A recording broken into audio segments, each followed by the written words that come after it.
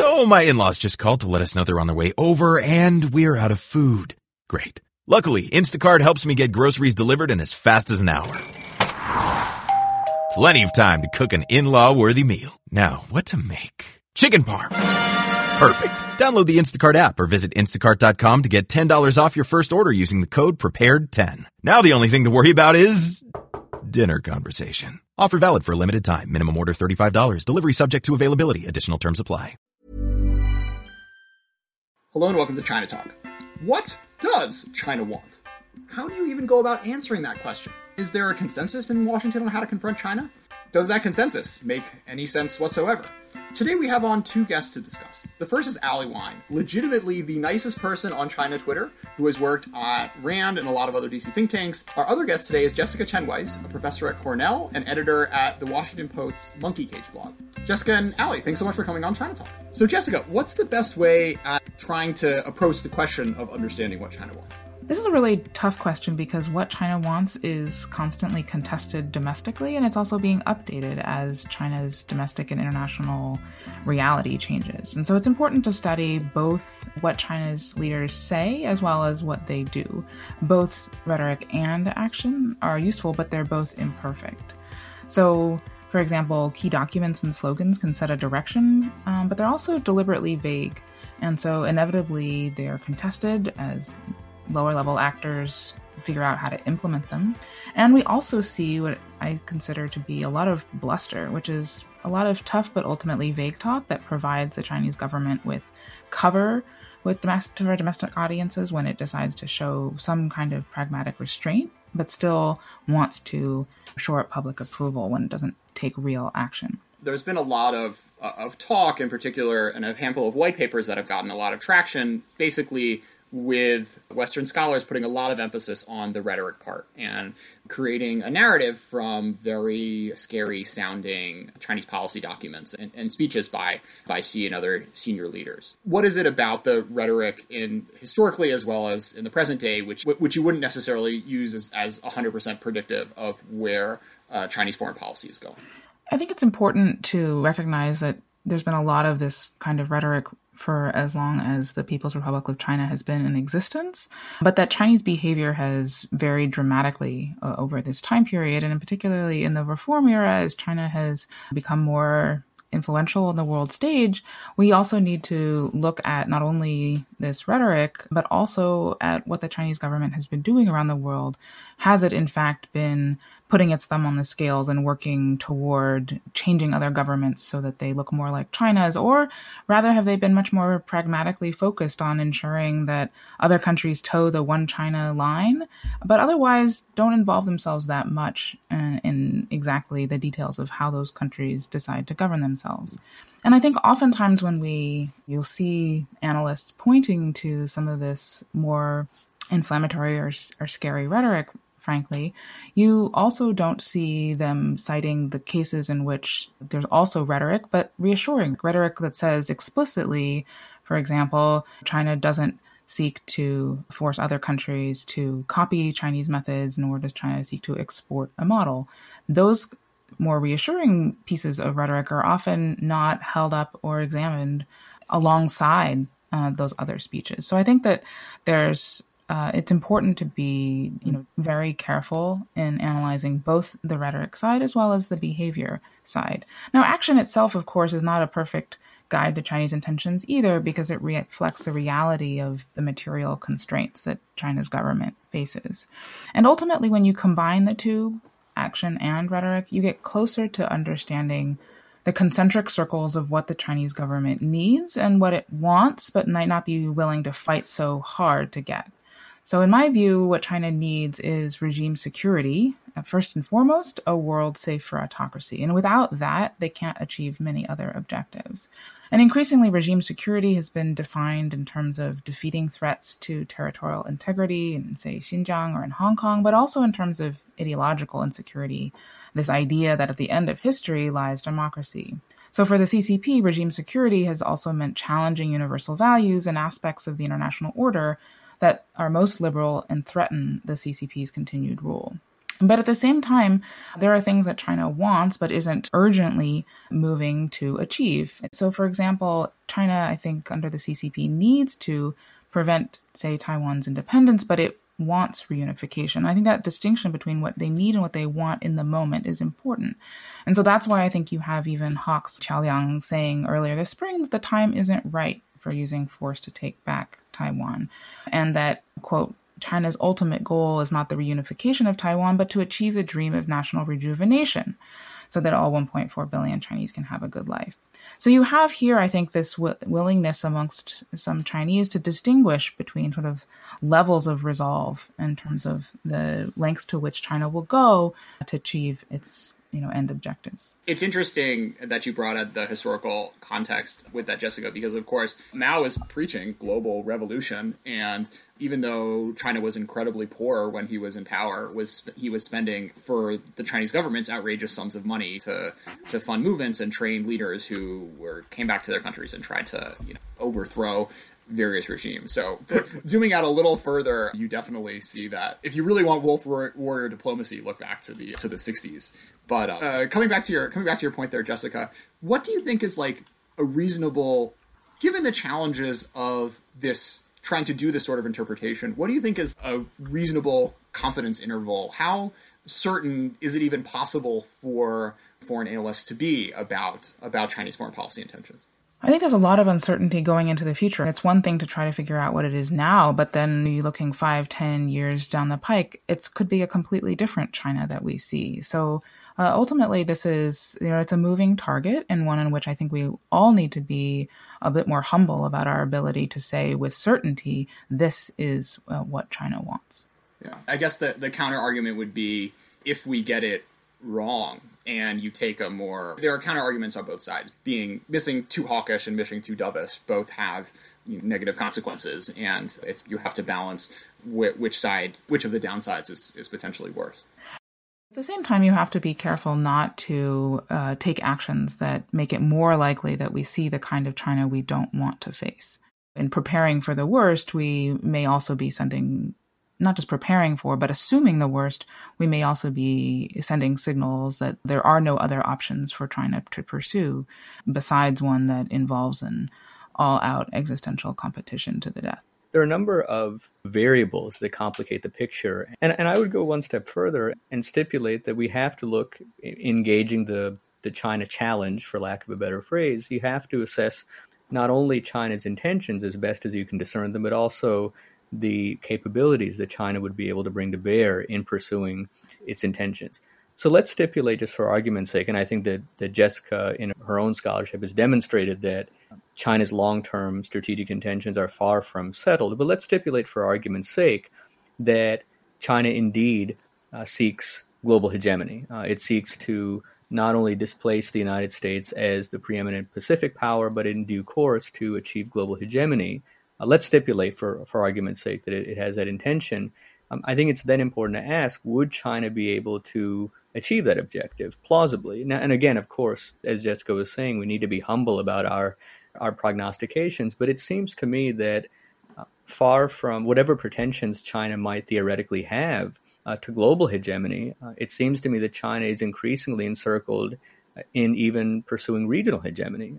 If you look at the difficulties that China faces in dealing with Hong Kong, with Taiwan, the members of the Quad are intensifying security cooperation with one another. So even in China's immediate neighborhood, if you look at Japan, Australia, South Korea, India, these are formidable economic powers. These are formidable military powers. And the idea that China would be able to ride roughshod over those types of powers, it strains credulity. And so I would echo what Jessica says and just add in that we need to assess intentions, and that's a very difficult, tricky business. We also have to look at capabilities. And even if we assume the maximalist case for China's intentions, I think that there still is quite an imbalance between even the most maximalist pretensions that China might have in theory and the capabilities that it would be able to bring to bear in service of those objectives. Sure.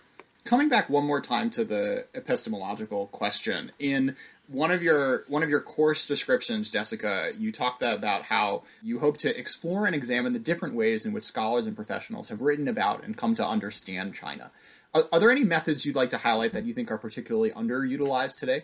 The China field has seen a proliferation, a flourishing of different methods, but what I'm particularly concerned about is the increased difficulty of access to China on the ground, to sort of this window onto the incredible diversity and heterogeneity that exists inside China. We're increasingly having difficulty seeing that for ourselves because not only have the Chinese side imposed increasing restrictions, making it hard for scholars, journalists, and others to work, including closing archives, increasing the risk of arbitrary detention, and in general, the increased climate of fear, making interviews and conferences less productive. But on top of that, you have the United States, in the name of reciprocity and national security, have also, I think, put in place a series of fundamentally counterproductive restrictions, such as the cancellation of the Fulbright program to China and Hong Kong, as well as, and this isn't even, I think, necessarily a formal policy, but a real problem that we're seeing, which is that students don't want to study in China anymore because they're afraid that once they come back after whatever a semester abroad, they won't be able to get the security clearance or a job with the U.S. government later on. And so in the name of reciprocity and national security, I think we've basically been wittingly or unwittingly cutting off our own eyes and ears into all the complexity that is China. Now we are compromising cultural exchanges, educational exchanges, and the less of a window that the United States and China have into one another, the more likely they are to impute malign motives and to impute malign motives to each other's behavior, to ascribe maximalist intentions to one another. And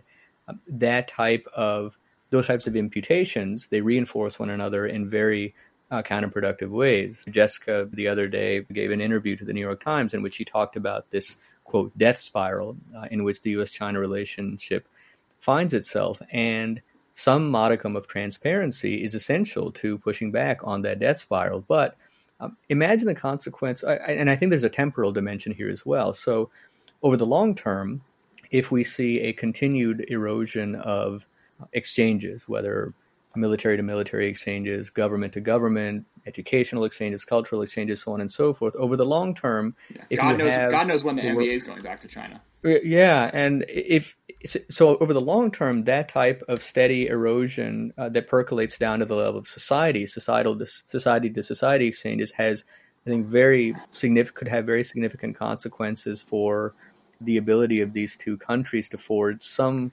long-term durable modus vivendi. But there's also a short-term dimension, which is its crisis management, particularly in the South China Sea. If you look at Secretary of State Pompeo's recent declaration regarding the South China Sea, if you look at China's increasing pressing of its maritime claims in the South China Sea, and given the extant impoverishment of military-to-military ties between the United States and China, given the lack of de-escalation mechanisms between the two countries' navies, you now layer on top of those extant difficulties the corrosion of mutual insight into one another, and you have a recipe for potential escalation.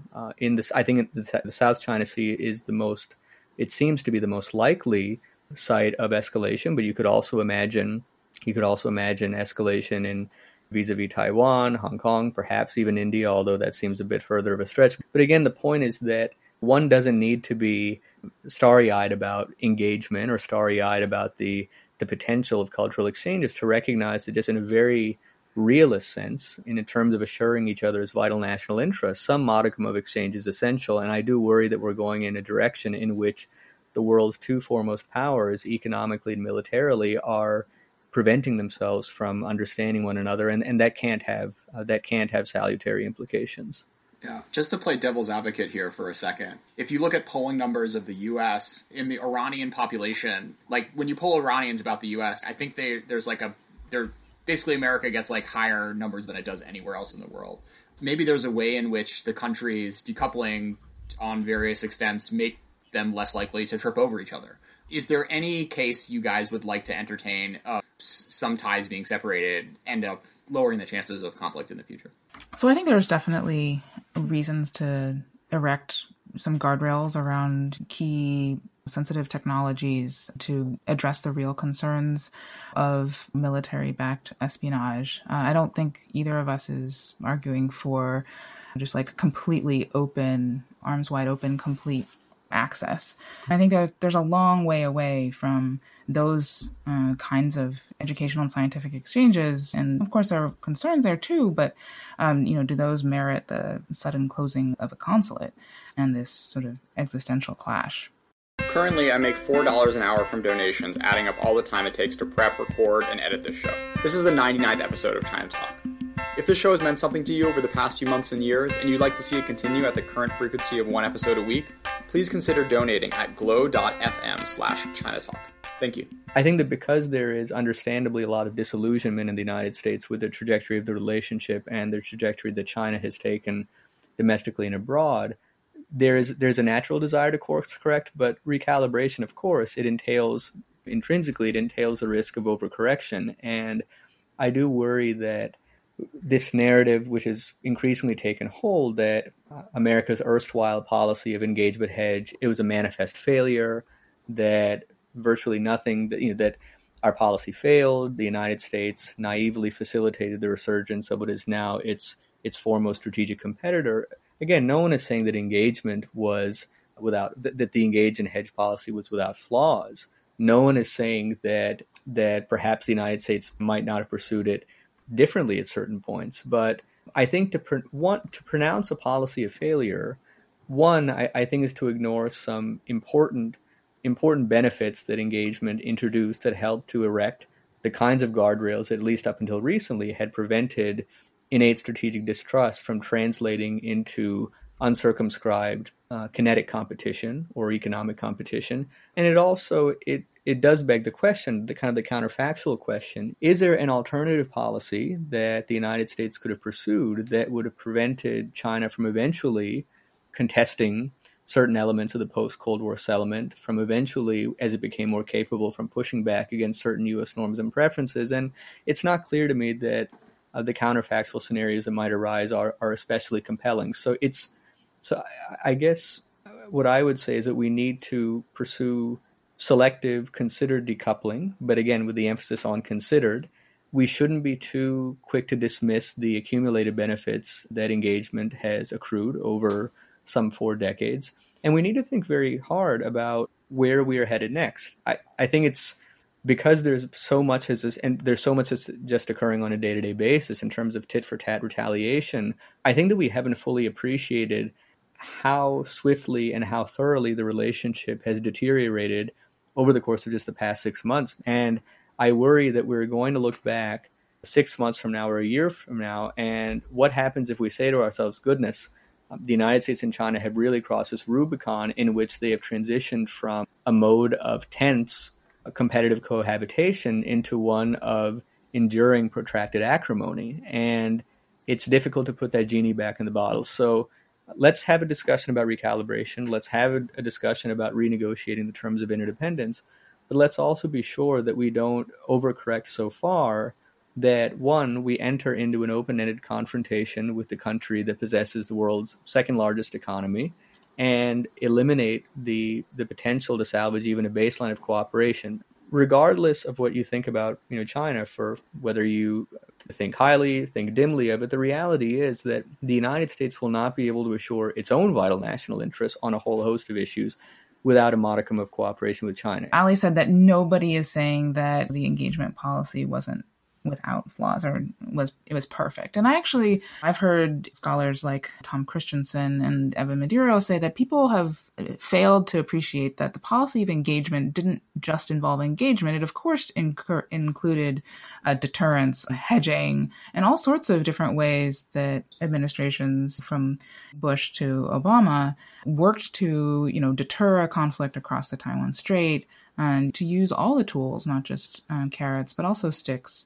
And it was that combination that was, in their view, at least in Tom Christensen's view, very successful. We haven't had a war in Asia in decades. And so that's really something to celebrate. Even as we think about, okay, what's not working right now? what are the ways in which the United States and other countries need to push back against recent changes in Chinese policy under Xi Jinping. Yeah, and not to necessarily. This isn't necessarily a reason to discount these folks' views, like and Richard Haas's of the world, but it's also important to note that they were part of this policy, and some, like if mid-level, senior-level officials have legacies, this is what they're tied up in. So it's understandable that these are the folks you're hearing in particular who are, I just Wikipedia'd. Christensen, it looks like he spent a few years in the last years of the Bush administration as well. It's unsurprising that the loudest defenders of this era of diplomacy were personally involved in it. That's true. That's true, but the fact that there hasn't been a war is an objective fact. So, Sure. We have to also, I think, draw attention to what Ali said, was the counterfactual, right? I think China on the inside working to change the rules of the game is better than China on the outside. We don't know what that angry and aggrieved China would have looked like. So another argument for you guys to chew over, the whole argument of guardrails, it seems to me that if all of the sort of goodwill and cultural exchanges and whatever that have been building up over the past 40 years, if this is the sort of thing that can be blown away in such a short time, were guardrails ever real to begin with? I think it's important to note that even as strategic distrust between the United States and China was intensifying, take the latter years of the Obama administration. If you look at, say, 2014 and 2015. So in 2012, there was a report published by the Brookings Institution that got a lot of attention. It was Jeffrey Bader offering sort of an American's perspective on growing strategic distrust between the United States and China. And then there was Wang just offering a Chinese perspective on this growing distrust. It was an important report, came out in 2012, and it noted with concern that there was a perception in China that America, after the global financial crisis, was potentially structurally or terminally in decline, that China's moment had arrived. And then there was a report that came out in, I believe, 2015 under the auspices of the Council on Foreign Relations. It was published by Robert Blackwill and Ashley Tellis, and it was arguing that U.S. policies towards China hadn't borne fruit and that they needed to be recalibrated. So if you look at even the latter years of the Obama administration, there were growing concerns issued by prominent scholars in both Washington and Beijing about the limitations of engagement, expressing concerns about growing strategic distrust, and yet I think that there was still fruitful cooperation between the United States and China that was undergirded by a realization that, for all of its complications and wrinkles, that some measure of trade and technological entanglement was necessary to support a relationship that really didn't have much of an organic foundation. I mean, the United States and China, they have very different time horizons. They have very different histories. They have very different understandings of internal governance, very different approaches to foreign policy. And so these are not two countries that have sort of an organic basis of affinity. And trade and technological interdependence have built up over the course of 4 decades, and particularly since China's accession to the World Trade Organization. It was something of a contrivance, but I think it was a contrivance that worked reasonably well for a while. And look at 2014. So in 2014, even as strategic distrust is intensifying, Washington and Beijing, they signed a landmark climate change agreement. The next year, I believe it was in November of 2015, they signed a landmark agreement to promote trust in cyberspace. And so I think, and so going back to Elizabeth Economy's chapter for this Aspen Strategy Group volume, she makes the point that even as strategic distrust was intensifying, these various guardrails in the form of economic interdependence, cultural exchange, so on and so forth, China's deepening enmeshment in the international system, they did circumscribe competition. They did preserve room for cooperative vistas. And it's only, I would say, we have to think about the dispositions and the decisions of individual leaders in recent years. I think we also have to look at the impact of this exogenous shock in the form of a pandemic, whose impact on taking the U.S.-China relationship in a unfortunate direction really can't be overstated. But I think that to say that engagement didn't produce, or that these guardrails basically, if they could be blown away so quickly, I think that it's sobering to see how vulnerable they've proven. But I don't think that it was preordained that if we had different leadership, if this pandemic hadn't occurred, if there had been different domestic political environments in both countries, I don't think it's preordained that those guardrails would have collapsed the way that they have this year.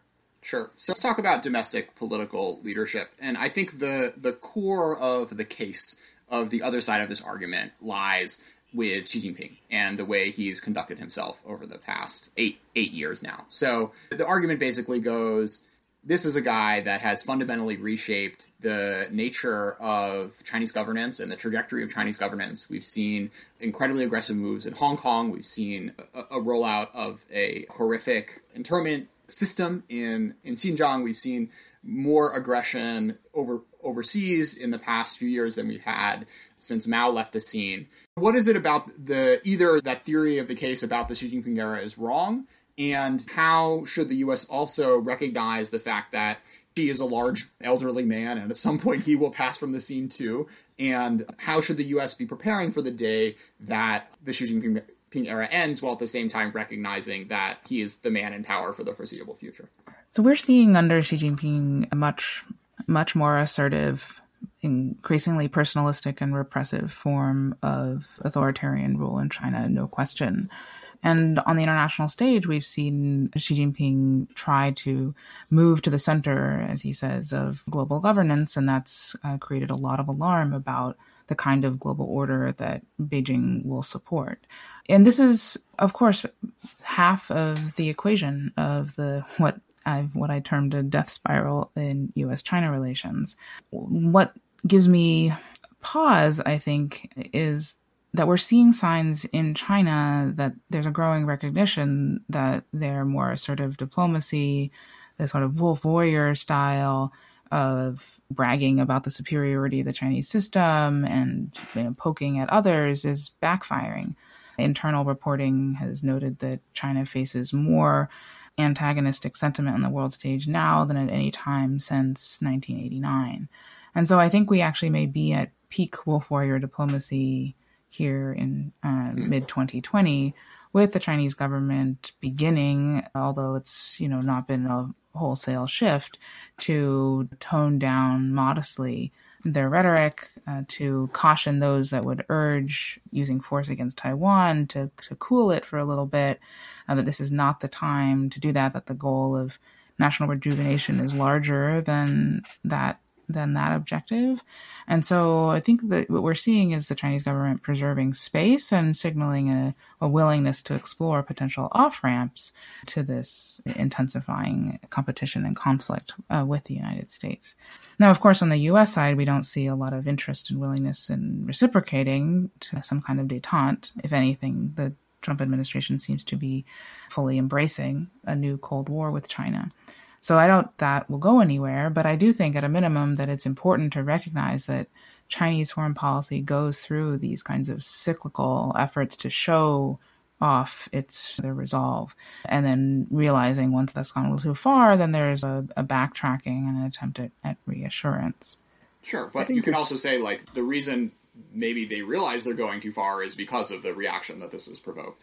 Sure. I just think that it means that China is, under Xi Jinping, trying to advance certain kind of interests that they deem vital to their national security. And there are plenty of ways in which that has, I think, exhibited itself in ways that are also, short-sighted and deeply worrying, whether that's in Hong Kong or in Xinjiang. But that this isn't, we aren't seeing a regime that is bent on conflict for the sake of conflict. And I think that's an important difference. I think there's an interesting duality with where we are just a few months out from the presidential election, and it's that I think that the United States and China, I think, are both, at least at the present moment, are ill-disposed to take advantage of each other's strategic mistakes. So if I'm sitting in China, I think that given how poorly the United States has responded to the pandemic thus far, both as measured by its domestic response and its international response, I think that China had a pretty unusually favorable opportunity to, I think, enhance its diplomatic stature, to advance its geoeconomic initiatives. And while it might be premature to say that China has completely squandered that opportunity, I don't think that China has done itself favors. And I think that it's mirrored some of America's strategic errors with those of its own, whether you look at the ostensibly national security-based legislation that it passed vis-a-vis Hong Kong, intensifying pressure against Taiwan, its incursion into India, its actions in the South China Sea. China has done more, I would say, to encircle itself in the past 6 months, or in the past, let's say, even the past 3 months, than the United States has been able to do in the past 3 years. And it's interesting. I think sort of Huawei offers an interesting illustration. The Trump administration had pretty early on had decided that it had Huawei in its sights, and it pursued a pretty aggressive campaign against Huawei. That campaign up until recently really hadn't borne much fruit. And in fact, there were many countries in Europe and Asia, longstanding allies of the United States, that bristled at U.S. exhortations to prevent Huawei from building out their 5G networks. And I think it's only with the pandemic and this wolf warrior diplomacy that a lot of those same countries that were initially bristling at U.S. demands are now coming on board, not as a response to U.S. pressure, importantly, but as a response to China's conduct and as a sort of calculation of their own national interests. So China, by virtue of its self-defeating diplomacy, to borrow Jessica's phrase, I think has squandered an opportunity to take advantage of some of America's strategic mistakes. There's an argument that you're sort of like doing a little like Dao De Bang Jia here. You're imposing your framework of what matters and what doesn't to the Chinese decision-making over the past few months. There's another interpretation of what's happening as opposed to what you're saying is basically like, oh, they didn't really know what they were doing and they stumbled into this and now they're in a big mess.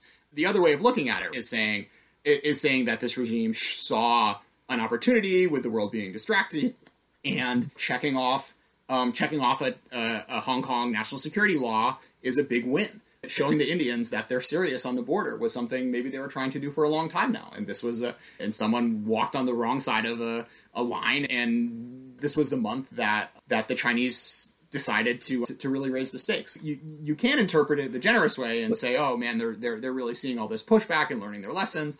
But the fact is, facts on the ground have changed in a number of places, and these things are clearly priorities. It's not like I don't think the Chinese government is stupid in that they wouldn't think that there would be a big international reaction to this sort of thing. But their calculation of what is important may just be different from the one we would like them to have. And I think that this point is really important, and you preempted me with your observation, because I was going to say that the kind of the flip side of this interpretation is exactly what you said. And this raises a real challenge for U.S. foreign policy. There's a lot of discussion in sort of the U.S. foreign policy establishment about how to impose costs on China. How do we deter China from pursuing certain courses of behavior? But I think that what China has demonstrated quite abundantly in recent months is that on issues that it considers to be vital national interests, and perhaps its conception of vital national interests is somewhat elastic, but on issues that it incorporates under this banner of core interest, that China is willing to incur very significant reputational costs in order to achieve its conception of those interests. And so whether it is cracking down on Hong Kong, whether it's intensifying pressure against Taiwan or asserting itself more regionally, I think if the takeaway is that China really is willing to go to the mat in defense of its core national interest, even incurring significant reputational costs in the process, then that raises a real conundrum for U.S. foreign policy, namely, what can we do to deter China from engaging in certain courses of behavior? I think the answer is probably not too much, certainly not alone. And I think that then the question becomes, okay, if the United States unilaterally is quite limited in what it can achieve in terms of compelling China to adopt a certain course of behavior, what can the United States, in partnership, importantly, with its allies in Europe and Asia, do to shape, over the medium to long term, shape the external environment in which China pursues its further resurgence? But you're absolutely right that I think that China has made clear that if it has decided that a core national interest at stake, it is willing to incur very significant costs, and that raises real problems for a cost imposition strategy. Where does Biden go from here? Do you think what has happened over the past few months and what will likely continue, the trajectory that will likely continue before the election, is something that's irreversible? And if not, given your guys' theory of the case, what are the sort of steps that a Biden administration could take to potentially reverse the trajectory? So I think that the prospective Biden administration could do a lot more to compete effectively on the international stage. Right now, we see the Trump administration speaking very loudly, but bringing very little to the table in terms of what it's offering allies and like-minded countries around the world that are concerned about China's growing authoritarianism and its export of surveillance technology, apps, etc. And I think the United States, in the in a prospective Biden administration, would have a lot to do to, I think, restore U.S. leadership in the world and at home. And so that, I think, will actually do a lot if the United States is successful in doing so, to provide a counterweight or an attractive alternative to what China is doing. The fact that China is not bent on, in my view, remaking other countries in its image, I think actually means that such a strategy will have a lot more likelihood of succeeding, because I don't think as a core interest in whether or not Ecuador, for example, or Tanzania follow exactly China's path. They're much more concerned about what's happening in Hong Kong, as Ali mentioned, other things in the Asia Pacific. And so that means that a global effort to resuscitate U.S. standing, I think, could succeed and do a lot to reshape the playing field. Yeah, we're recording this on July 29th. And just thinking of this in the context of Pompeo giving all these speeches, talking about how the U.S. is the defender of human rights in the world, and then you see Trump sending in DHS unmarked police into cities across America. A different domestic tenor to a lot of an administration which is obviously not going to try to pull this sort of shit, I think will certainly be reacted to differently among the sort of international community you're trying to persuade to get on board with these sorts of value-based arguments. One of the best ways, perhaps the best way for the United States to compete with China over the long term is to renew its democracy at home, to make its democracy to build up the middle class more effectively, to renew the American social compact, and to stand for something again, or at least more affirmatively, rather than just focusing on what it rejects. One of the limitations of the Trump administration's strategy towards China, such as it is, that it's focused much more on, it's far more explicit about what it stands against than about what it stands for. And one of the reasons that even now, even though in light of China's wolf warrior diplomacy, there are a number of countries in Europe and Asia that are taking a sort of a sterner disposition vis-a-vis Beijing, but even many of those longstanding allies are still wary of coming on board with the United States. One, because they are nervous about America's own unilateral proclivities and erratic foreign policy, number one. And number two, they're dismayed by what they see happening in the United States domestically. And I think it's difficult to overstate the optical damage that the pandemic has wrought on America's standing in the world. The perception that how could a country that has pretensions to global leadership be entrusted with that mandate if it's manifestly incapable of taking care of its own population? I think a lot of allies who are increasingly wary of China's behavior are saying we can't necessarily make common cause with the United States because of its own domestic preoccupations. And so in terms of what that means for a prospective Biden administration, I think that a prospective Biden administration would be far more likely to make common cause with longstanding allies. And I think importantly to treat them as friends and partners on their own merits rather than as instruments of its own bilateral preoccupation with China. I think that one of the concerns that many countries have about making common cause with the United States right now is that they're wary of being instrumentalized in an effort to counterbalance or even contain China. And no matter how grave your apprehensions may be about China, I think that certainly in the Asia Pacific, the realities of geography, geographic proximity, and economic dependence dictate that you can't push back too far.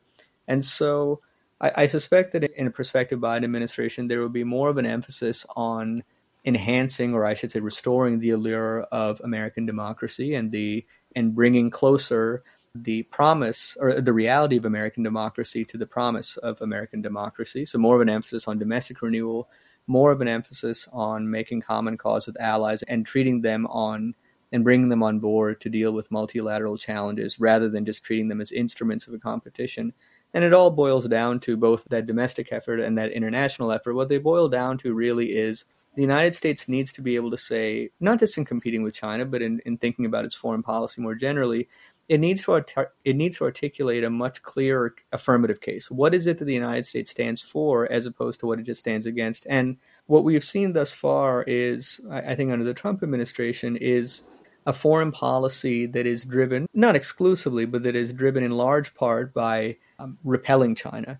What I think we need to see instead is the United States devising sort of its own theory of the case. Where is it that the United States would like to go? And once it has an affirmative vision for where it is it would like to go, figuring out where sustainable, smart competition with China fits into that broader vector, rather than having a foreign policy that is designed purely as a reaction to what China is doing or not doing.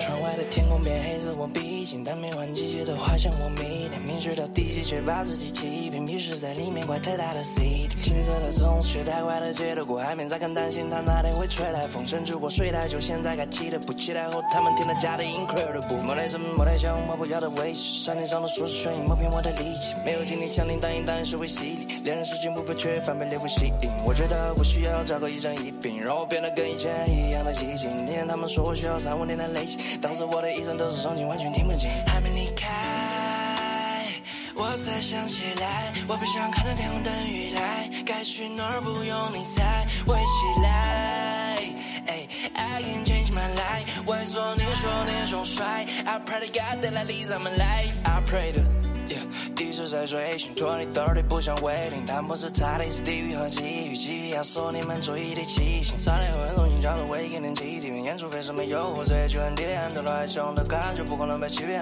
粉色蓝橙的灯会向我再来一点，2017手术了白色节目，我从海面对中宣布结束，失败像失败像是铁路，结果怀疑的学习节目有黑幕，其实黑的问题都是我自己，全都是过程希望我是你，摔得生自己想办法都治愈，不是别提假期而 force he 离开我才相信